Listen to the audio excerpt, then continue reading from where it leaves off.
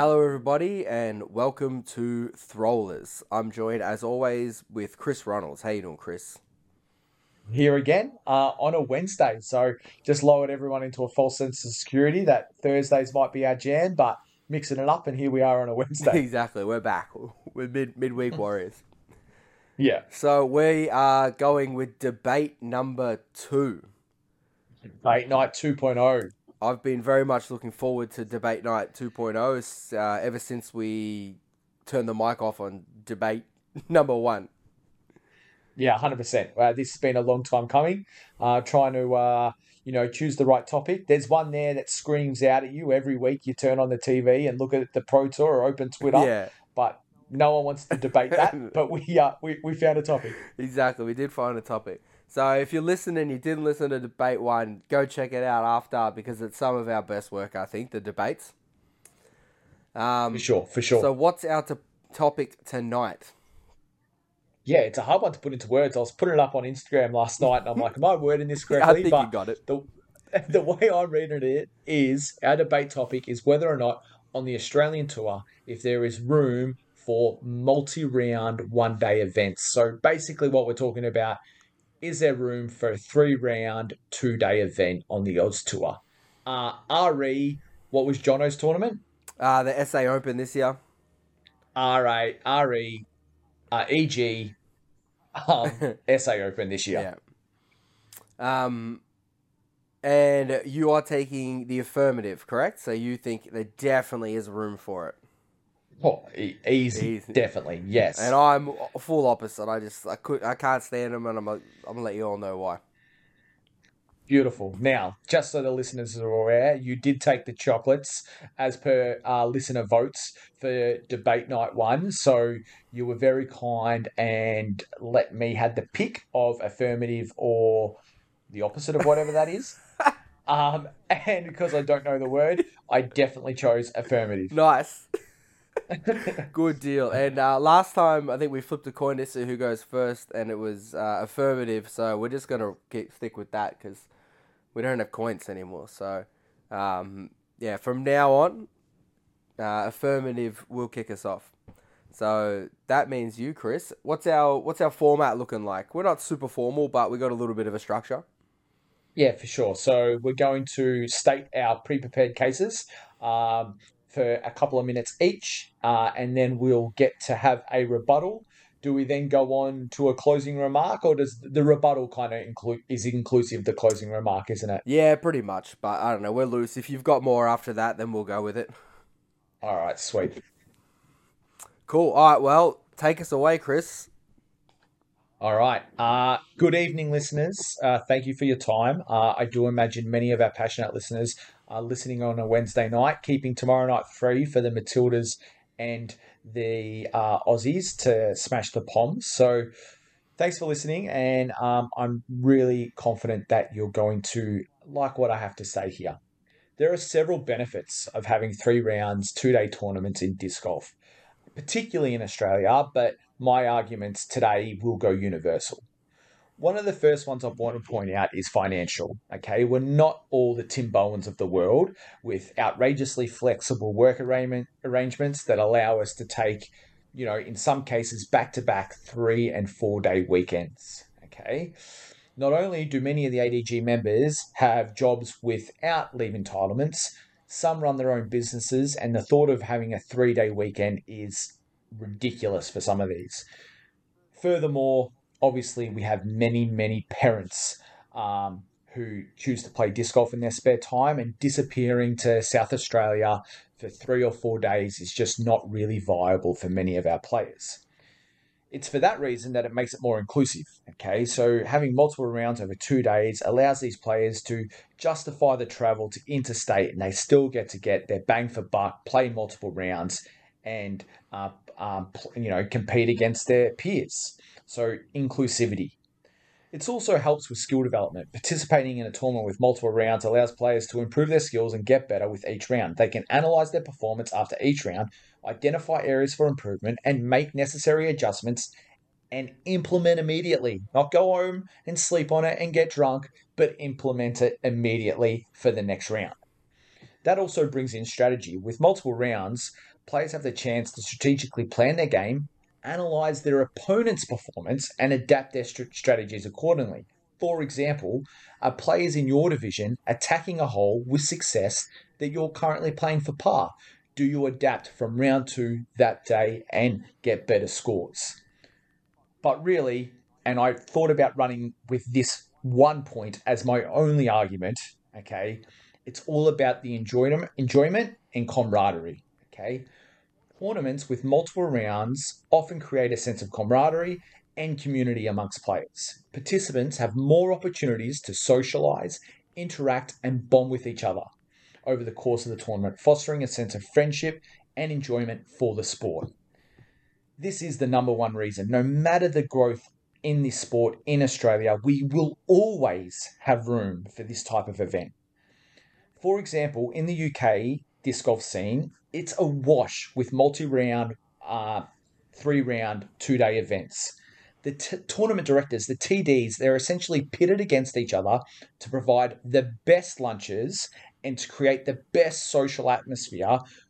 And the annual awards at the end of every year is all about celebrating the TDs that are able to generate that atmosphere.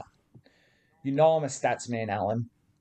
Only 86 out of the current 778 players sign up as pro on PDGA, leaving 692 obviously signed up as amateur.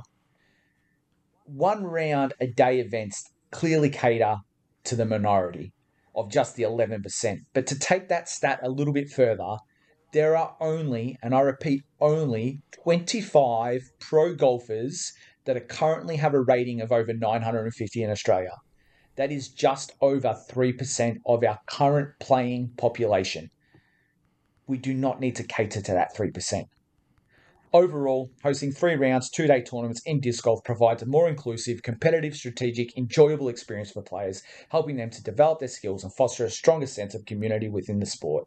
And if this podcast serves no other purpose but to bolster a sense of community and camaraderie, I will sleep well tonight. Thanks for listening. Oh, very nice, mate. Very nice. I do like that. Making some notes from a few points that I just we might have to have a little chat about after. But other than that, very well done. Very well articulated. Thank you. All right.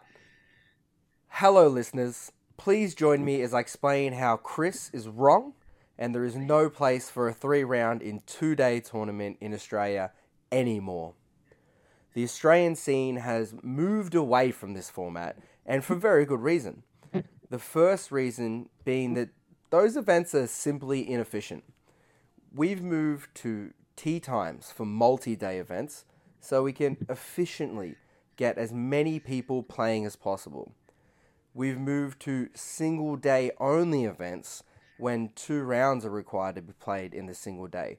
This is to make the tournament more efficient because the second day with 1 round just doesn't offer the bang for your buck. Speaking of bang for your buck, reason number 2 is that the format is not cost effective. Daily fees like lunches, ADG fees, council fees, they're all doubled, but players don't get twice the rounds. So this leads to higher tournament prices just to sneak in 1 extra round. Now, travel is a big issue with these types of tournaments. We're a very spread out community, and often people are traveling a long time to get to the tournaments. When you run these 1.5 day monstrosities, you're forcing the disc golf community to either shell out for accommodation or shell out for double the amount of fuel that would be required for simply having it in 1 day. 3-round in 2-day tournaments no longer have a place in our sport. They are a relic of a bygone era where having the space for the final 9 used to be important. They are from a time when 65 players was a big turnout for an event, and not just your average Melbourne Disc Golf Club social day. These are no longer considered premier events. They are just a waste of time. As a single dad of 3 children, it's hard enough for me to get out for a throw as it is. I cannot support a small event masquerading as a big event, trying to take up my whole weekend. It simply has no place. There you go. That's it. That's all I got. Thanks for listening. Thanks, Alan. Well done. Well done. Interesting. So conflicting points within there. Yeah, I know. I wasn't trying to do a rebuttal, but there was definitely some key phrases that popped up at both of us. All right. My rebuttal, if I may. Yeah, please.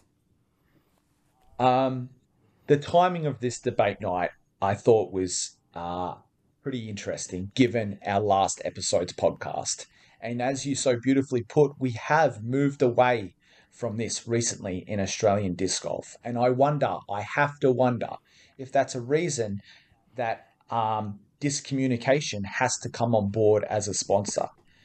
The separation of divisions and the breakdown of the relationships within this community is so evident, particularly in Melbourne. And I think we have moved away too quickly. And as I said earlier, no matter the growth, I think we always have room for this. Your bang for buck argument has just left me scratching my head. I don't know if you've said that to confuse me, but trying to propose that somehow for a 2-day event would cost more to run than a 3 or a 4-day event boggles the mind. Councils are not going to be saying, oh, you're doing 2 laps, pay us twice. That's simply not happening. So I refuse to accept that as a point. Finally, your last point, or one of your later points about your 3 children, again, we have to agree to disagree. If I'm going away for a 3-day event, I need to get there a day earlier. This 3-day event becomes a 4-day event, and if it's a big one, it becomes 5. If I want to be a Bainey-esque and get a couple of rounds in early, and the doubles, there's always that informal doubles event that happens before these big ones as well, and before you know it, you're gone for a week, and I can't justify that to my beautiful wife and my beautiful son. So some interesting arguments tonight, Alan. We have to agree to disagree on a couple of them. All right, well, Chris, it seems like you've missed the whole point of my argument there, is that these should be replaced by more 2-round in 1-day tournaments. These aren't premier events. There is no need to be taking up a whole weekend. If you're going to go ahead with a 3-round tournament over 2 days, get that idea out of your mind and go to a 2-round 1-day tournament, as basically everyone else is doing at the moment. That's where the financials come into play, doubling it, having 2 days instead of just the one. Just so you can squeeze in one extra round? I don't think so. And you mentioned implementing your strategies immediately, having that instant feedback and implementing it immediately and not going home and getting drunk. But that's exactly what will happen on that Saturday night. You play a couple of rounds, you think you got it, then you go home, and then you switch, flipping and flopping, you might have a few too many rums, and then all of a sudden you trash that next day. I just don't see the point in what you were trying to say there, because there's nothing you can really implement immediately that you couldn't have in a 2-round in 1-day tournament. And as you mentioned, the amateur field is by far the largest part of our disc golf community. But that, to me, just means that we need more of these 2-round in 1-day tournaments. They're the way forward. We can have the big events over 3 days, 1 round a day. Leave that for the pros. Leave that for the people who can get multiple leave passes from their wives, the Tim Bowans of the world. And for us amateurs, we'll just do many, many 2-round in 1-day tournaments. And we can still have that social aspect, can still have the barbecue lunch, can go for a little pub feed after the round for anyone who's keen. They're the way forward, and the 3-round in 2 days, they're done. Beautiful. Thank you very much. We'll put this out via socials, get some feedback from our listeners. I'll let them sit on it for a little while, and we'll see who comes out the victor. It's pretty confident we're 1-1 after tonight. Oh, I'm going to disagree there, but we'll see. So, for anyone who doesn't follow Melbourne Throwers on Instagram. Check us out because that's where we'll vote. We'll have a little poll, and you can let us know what your thoughts are on it and who you think is the better debater. Beautiful. Nice. All right, so should we get back to some normal scheduled programming? Yes. So all of our massive interstate listeners that have just tuned in for the debate and the wider order instead of here just for the debate, we might go a bit more Eagle centric throughout the rest of this podcast. But keep your ears peeled. You never know who might get shouted out. Yeah, there's still plenty of Australia-wide content here to come. Starting with the winter ambush that was played in New South Wales over the weekend. Did you cast your eye over that? I did. I had a couple of hot tips do all right. So I was keeping a loose eye on that for sure. Well, what'd you like? Obviously, we expected a bit of a showdown between Austin and Jade. I think many people kind of had them pitted against each other. Chris Hill's someone that we'd expect to bounce back. Dan Frost has come out and pulled a couple of events together, but there's a nice, deliciously huge MPO size. Reese maybe wanted to go back to back, and anyway, away the boys went. And kudos has to go to Austin for, let's say, getting a bit of a monkey off his back, I think it's fair to say. Yeah, for sure. I was having a look at it today. He was second place to Jade at the Sizzler. He was second place to Bainey at the Vic Open. We all saw what happened to him in a very strong position at the Queensland Open a couple of weeks ago. And so to come through with the win here, his first for the year, big. That's a big get over a very strong field, as you mentioned. No longer the bridesmaid. Exactly. So, no, very nice by him. And, Chris Hill with a bit of a bounce back. He was very disappointing for mine at the Queensland Open. And I tipped him in our little comp because I thought he'll definitely snap back. And he did enough. It was still a bit under as what I had for him, but well done by him. Second place is never a bad thing. Yep. What else did you see that you liked? So in MA1, it got very, very tight, did it not? It did. Yeah, huge final round for Cameron Davies, getting him right back in it. Yeah. So made up 3 strokes, I believe, comfortably above his rating in the second round. And he must have lost in a playoff, is that right? That's what it looks like to me. So they're on the same score, but Jamie Nichols has won, so I'm assuming they went to a playoff and he got it done. No PDJ rating, and I've not heard of Jamie Nichols, so he might be new to the scene, but well done by him. Very good win. What about yourself? Anything jump out at the winter ambush? For sure. I was casting my eye down a little bit further, as I tend to do. I was checking out the MA2 division, and I saw Alex Williams, who has just been destroying all of the other female disc golfers that she's been playing against. So she jumped into MA2, which was great to see when the girls do that. And she had a pretty decent event. She hot round first above her rating, second a little bit lower, so averaging about there, and sitting right in the middle of the pack for MA2. So well done on her for making that jump across for this event, and everyone keep an eye out on it. She's just been torching it. What's the course they play for this event? Do you know? So, from my understanding, it's like a what is it? Like a campground type thing. A school camp type setup. Yeah. I think Jeff Wall was the TD, and he approached them about setting something up there, and it's cool. There's not a lot of top tier courses in New South Wales, and this looks like it played pretty difficult. So, I'd be very, very keen to get out to this tournament next year if they happen to run it.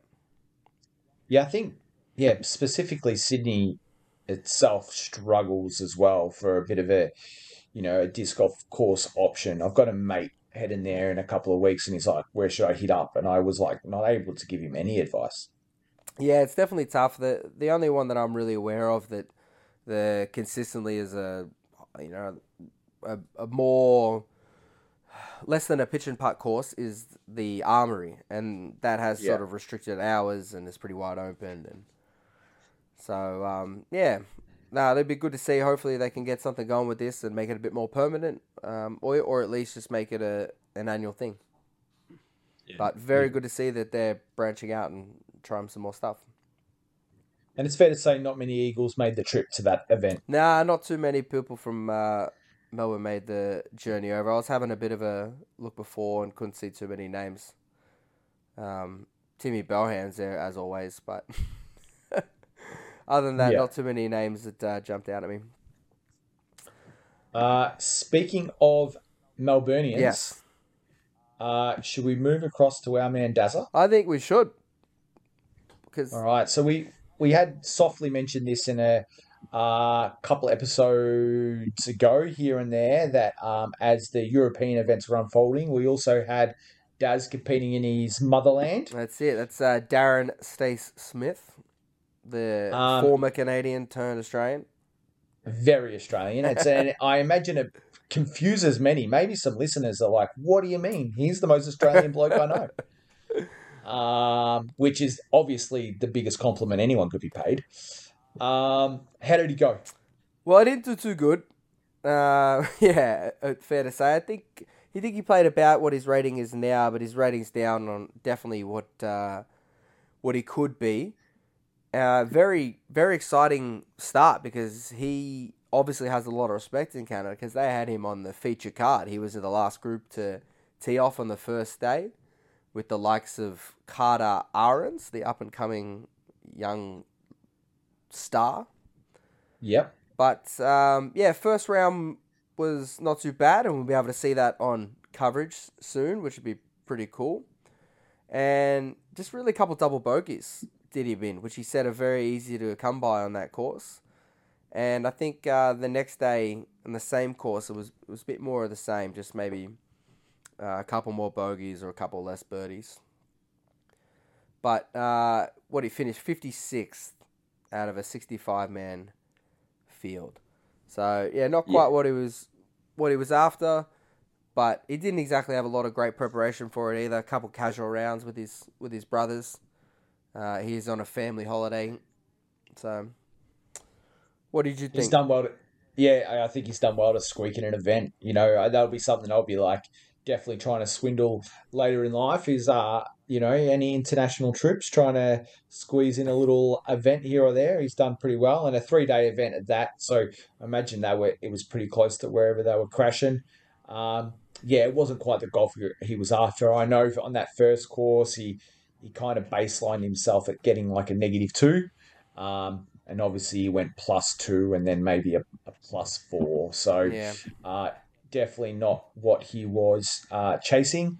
But yeah, pumped to see him on coverage with Carter Ahrens. So when that's released, I'll obviously be smashing that out via our socials so we can all enjoy watching Daz go round. I'll be listening out for a sneaky Canadian accent. See if it pops up. Yeah. Nice.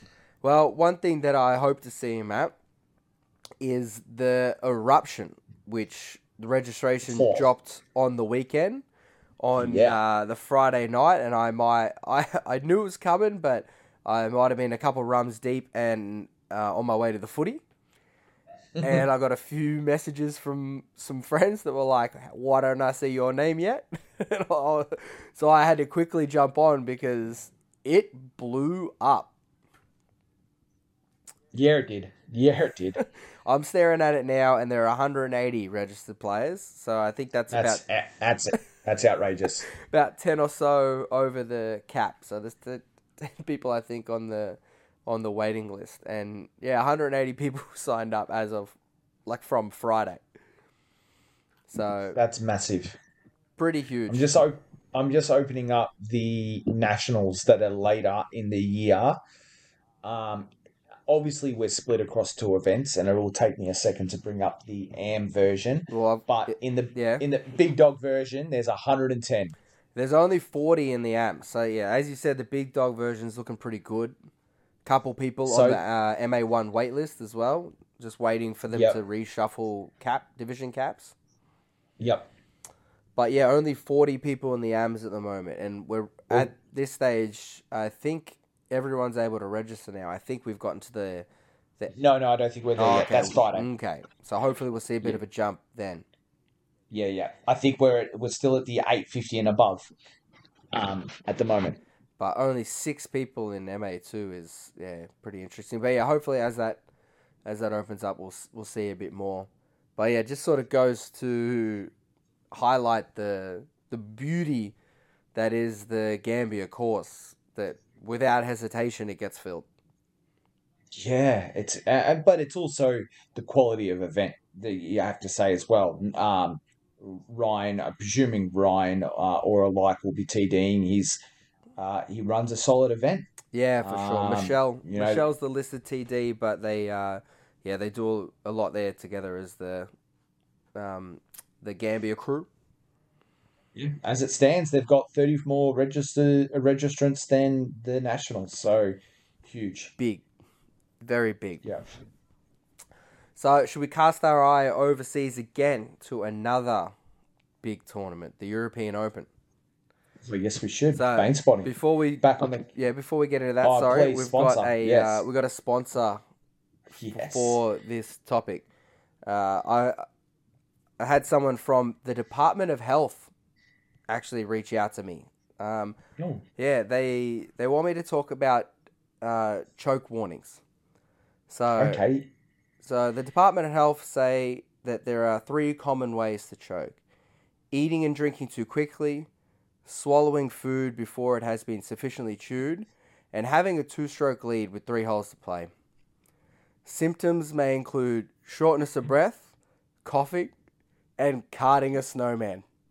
So if you find yourself choking, you should immediately try to clear the passageway, drink some water, and cuddle your caddy. So yeah, thanks for that for the Department of Health, just looking out for us. That is good. That is timely. We probably needed that a week ago. Well, I can think of someone who needed that advice a week ago. Well, I can tell you a couple of days ago who really needed it was Anthony Barella. Wow, we. Oh wow, we indeed. Um, how do you describe what happened to him? It's a bit to digest. Pardon the pun. It is a bit to digest. So I didn't watch it live. I fully planned on doing it, and then I was just tired that night. I was like, oh, whatever. Nothing seemed to be exciting. I just assumed Calvin would just win. Yeah. But then, yeah, I wake up in the morning, I see all the choke comments, and so I had to go and replay the live coverage. I had seen enough comments to know that hole 16 was where it really went down. So I scrolled over to there, and oh man, they were all the exact same shot. Like, just take a little bit off it, big dog. Imagine if it was stroke and distance. Oh, I haven't done the maths actually. I could do it quickly, couldn't I? So it was his second throw, third throw, fourth throw, fifth throw, sixth throw. yeah, it's 6 attempts to get on the Seventh island. made it. Yeah, 6 attempts Yeah, to get yeah. on the island. So add 5. He could have taken. He could have taken a Matty Faz 13. Wow, If there was stroke and distance, it would have been the elusive 13. big. Big. Yeah, craziness. So, yeah, that essentially put him out of it. But how is the balls on Corey Ellis? So that happens, and all of a sudden you're looking pretty. You're like, oh, cool. If I just don't stuff anything up, I'll win this. And all 3 rounds, he laid up that hole. He would throw one out, throw one up, and play for par. And all of a sudden, he just goes, nah, you know what? I got it today. And did he have it? Oh, what a shot. Yeah, that was huge. That's clutch, isn't it? And just to, go in with a game plan that's to play for par, but I have to imagine that some of these pros, when they're setting their game plans, they have a Sunday mindset. That's cool. This is my, my Friday, Saturday play, but come final round Sunday, if it needs to happen, I'm birdieing this hole. I definitely agree with you there, but did it need to happen? Like, you've just seen the guy leading it get destroyed. Don't you just take your par and move on? And like, how is that the situation where you're like, oh, I better birdie this? Like, yeah, he ended up one stroke clear, I think, by that stage, wasn't he? Or maybe was it one stroke with the birdie? Yeah, he had Calvin. He had Calvin sitting there. It was. I think it became not so much about. And you also had Ezra on the card ahead. I think it became less about Barella, and more about everyone else. Yeah. With 2 holes to play after that, anything can happen on 17. Like 17's a nightmare. To stay in bounds and birdie, and then 18's crazy as well. Yeah. But speaking of that, how was his drive on 17? Yeah, amazing. Yeah, Amazing. Just clutch after clutch. So good. yeah. And then he could play 18 as safe as houses, Yeah. which was nice to watch. Nah, for sure. So, yeah, well done to Corey Ellis. Monkey off the back, for sure. Yeah, yeah. So Bain was there. You mentioned a bit of Bain spotting. Where did Bainey end up? So cash paid down to 44th. Yep. A neg 13 gets you cash, which is 20 strokes behind the leader. What was he? Neg 11? Neg 10? Yeah, no. Let's reverse that. Ooh. Plus 10. Yeah, not so good. After a real hot start to his European campaign, these last couple have been rough. Yeah. Jets are cooling. Yeah, for sure. A 967 rated event. Oofed. Yeah, that's rough. He just doesn't. The same thing happened last year. He does not like 16, 17, 18. They don't like him. Yeah. Anyway, so 16 I understand. Like I can't imagine ever making that island. But I know, I'm fairly certain anyway. He does the layup play, so I'm surprised Yes, it that does. takes his chocolate as much as it does. But he did manage to get one back on that hole this year. Did you see that? I did see that. That was pretty cool. I didn't see the actual footage, but what did he do? He went for the layup play, right? Yeah. So highs around the corner, lay up to the end of the fairway, shoot across, and in. Massive. That's so good. That's a cheeky way to get a birdie. Yeah, like it must have been a 60 or 70 meter throw in. Yeah, yeah, that's so cool, and especially that hole that's plagued him a fair bit. To get one back like that, that's gonna be such a good feeling. Yeah, for sure. But 18 was his bogey this weekend. He had 2 doubles and a triple bogey in his 3 rounds. Yeah, I'm trying to do the maths here. Like, it's crazy how much that hole beats him up. Yeah, Although those 3 holes, that's 3 over, that's 7 over, 8 over, 10 over, 11 over. Yeah, so he's gone 11 over on those 3 holes with a birdie, and he's obviously plus 10 for the event. that's tough. Yeah, so yeah, those 3 holes have And killed him. so Bain is obviously far better than me, and his final round of 960. That's a great day out for me. Alan has done well. I'm trying not to criticize that man, but I don't know. I look at 18 and I just don't understand how the big numbers come in. Like, am No. I crazy? But we see a lot of the pros taking big numbers on that. But are they just trying too much crazy stuff that I wouldn't try? Like, why is 18 getting them? Tee shots get the sixes, I tend to think. If you throw your first shot in bounds, you then throw in your fourth up. As long as you got depending on where you crossed over bounds on your crossed out of bounds on your second, you've got it pretty easy up, and you should be taking a bogey. Those that take sixes or worse, I think what gets you on this hole is it's a bit scary to play the wide hyzer. So you try to go straight, but your highs are out early, Yeah, okay. and now you're miles away from the bucket, and you're throwing 3. So I have to imagine it's out of bounds on the tee shot. Yeah, that does make sense. Well, Yeah. what a very well designed hole. Cool Yeah, finisher. yeah, yeah. Very cool last 3 finishing holes, dude. Just brutal. I would have loved to have seen Anthony Barrett. I know he was like in the bloody shadow realm by the time he was playing hole 18, but I would have loved to have seen him go for the bucket Yeah. from the tee. Yeah, just why not? Full YOLO Yeah, mode. why not? Yeah, yeah, yeah. Yeah. And how's with the what's with the? I don't want to go too into this because I'm salty on this, but how's the Paul Macbeth DNF? Mate, I have no idea. When did he pull out? He pulled out like hole 14 or something, yeah? Yeah, yeah, He just said, nah, stuff it. yeah. Yeah, I don't know. And then all of a sudden he's on the bag.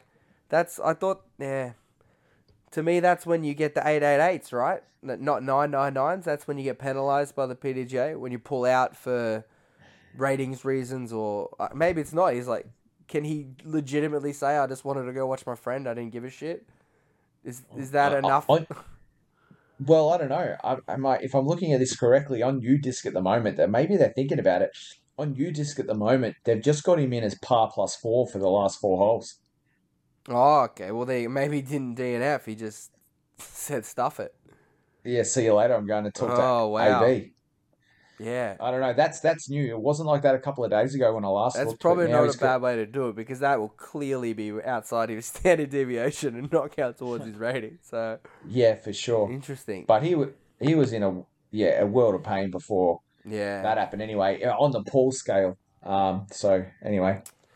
Nah, fair enough. He got first-hand front row seats to the AB Choke Show. I know. Cheers for coming along, mate. Appreciate it. Yeah. Oh, all right. So, should we finish with our signature segment, Spotlight, Not Light? Yes, we should. Beautiful. So, if we might have some new interstate listeners, we normally finish the podcast with Spotlight, Not Light, where we put a spotlight on something that we've seen throughout the week that we think deserves more shine, and a not light on something that we don't like, that we need to point out was poor. So you want to lead us off with a spotlight, Chris? I do. So listeners will be familiar with one of our world champions of Australia, none other Ryan Hart, when he went over to Junior Worlds, took down the under-18 doubles world championship. Obviously, to win that, you need a teammate. His teammate was none other than Kieran Hampson. Kieran just happened to be playing the British Columbia Open with Dazza. And Kieran down MA1 with a cool 10.27 rated event, a mere 76 rating points above his rating, with a 10.32 rated round, a 10.49 rated round that included 2 massive eagles, and a 9.99 rated round. It'd be nice to see that bump up to 1,000. But yeah, a 10.27 event. Can you imagine that? No. Finishing -25, assuming that they played the same courses as the MPO, he would have come in 4th. Amazing. Ahead of Carter Arens and a few other 1,000 rated players. So my spotlight has to go to Ryan's mate. No, very nice. I like that. I'll have to keep an eye on Ryan this weekend. I wonder if he'll show up to the Melbourne Celebrates with a little bit of extra gusto, seeing that his partner's out there killing it. Yeah. So I've got a couple honorary ones. It was a good week for it, I think. One of the locals, Brett Brobridge, was out in Melton, and we love a good thrower here at Throwlers. And he threw a terrible forehand off hole 10 that turned into a beautiful forehand roller that went straight to the pin. Bounced into that little bunker, mulch bunker. Mulch? Yeah, right into the pin. So nice there, Brett. Another little honorary one goes out to The Sausage. I was watching his triples work with Ezra and Brody, and gets the hole 17, which I'm at the European Open, which I'm pretty sure he's never played, and whack, throws it straight in. So very impressive ace by him. Huge. So nice one. But a much, much more impressive ace, I think, is getting my spotlight this week. So when we go back to the winter ambush, and we cast our eye down to, I'm pretty sure, the MA3 division. Let me just get it back up. MA3. In fourth place, we've got Jay Hercock, and he started his tournament the best way you can possibly start it. Hole 1, ace. Round 1, hole 1, ace. Just the absolute dream. So, well done to Jay. All right. In his division, in Jay's division, there are 12 players. How many birdies do you think there are on hole 1? I'm going to say 0. 1 eagle. 0. The ace and no birdies. Amazing. Huge. That is sick. Well done, Jay. So, very nice. All right, now the other end of the spectrum. Have you got a not light for us? I don't have any. I don't have any that I haven't already mentioned. But my not light goes to Paul McBeth and his DNF. We're in a pretty financially stacked tipping competition. I should be dead in the water, but I just can't help but think if Paul McBeth finishes out in his 35th or whatever he was in when he DNF'd, I think I had a sniff coming down the stretch, and because of his soft performance, I don't have a sniff. Paul McBeth can be my not light. Yeah, that's exactly what I had as well. There's I've a couple little soft not lights that are probably not worth the drive by, but I was going after Paul McBeth as well, not for tipping reasons because it worked out very, very well for me that he DNF'd. But we just don't like the DNFers here at the Throwlers, so disappointed with Paul. So he gets a double not light. Are you well aware that there's a bit of beef between him and Brodie Smith? Yes, very much so. Brodie puts out on Twitter, I don't have the tweet right in front of me, but Brodie very deliberately put straight out onto Twitter, straight home to ice the shoulder, definitely carrying some injuries at the moment, was able to push through despite the injuries and finish my event, but looking forward to some well-needed rest. Love that. And that's just nothing but a dig at Paul. Oh, 100%. That's so good. I love that by him. Yeah. Nice. Well done, Brodie. He gave him a not light as well. Yeah. Cool. All right. Well, that wraps us up. Thanks again for listening, everybody. Make sure you check out the social so you can vote for Alan on on the debate winner. That's what the people really want to see. I think I'll be using some landslide gifts before too long. And I look forward to see. It's got to be Melbourne Celebrates this weekend, isn't it? Yes, it is. Yep. All right, so big episode next week. Be a lot to talk about, no doubt. Yeah, Matt Hill almost got a not light, but I'll let it slide. All right. All right. See you, everybody. Peace out.